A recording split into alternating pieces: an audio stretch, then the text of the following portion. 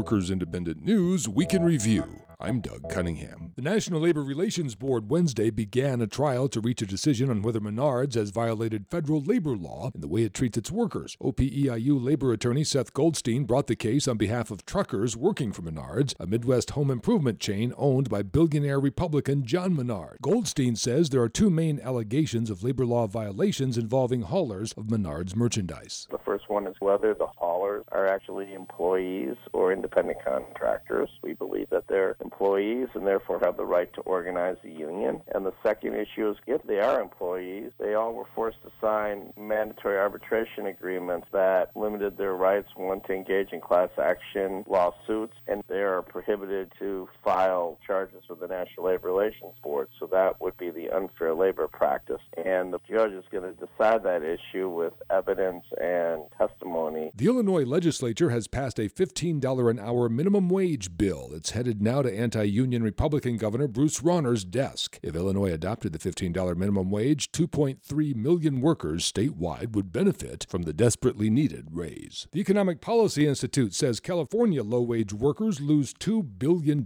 a year to employer wage theft. That's how much it costs minimum wage workers when employers violate minimum wage and overtime laws. On average, EPI says workers who should be getting the minimum wage are losing $64 a week, roughly $3,300 a year. Are you ready for sharing the road with driverless freight trucks? A new report from the International Transport Forum says the technology is coming and it could cost 4.4 million trucking jobs by 2030. The report says driverless trucks will cut the demand for drivers by 50 to 70% in the U.S. and Europe. This report on the impacts of driverless trucks was a combined effort of the International Transport Workers Federation, European Automobile Manufacturers Association, and the International Road Transport Union. We are fully unified on this. We're extremely confident and we have a really, really solid group of people. I'm thrilled with what we're doing. I'm thrilled with the support that AFT has given us. And we're not the first charter school in D.C. to try. We will be the first charter school in D.C. to succeed. Cesar Chavez charter school teacher Christian Herr says the main overriding issue for teachers seeking affiliation with the American Federation of Teachers is a staff turnover. Other top issues for teachers about to have a union election at this Washington, D.C. charter school are job security and lack of a grievance process. The teachers want a strong voice on the job and a seat at the table on major decisions on curriculum and a range of other education issues. Herr says these teachers built a strong pro-union base in 2 years of organizing, and he said that the key is they started acting like a union before getting to the union election that's coming soon. Workers Independent News provided by Diversified Media Enterprises. I'm Doug Cunningham.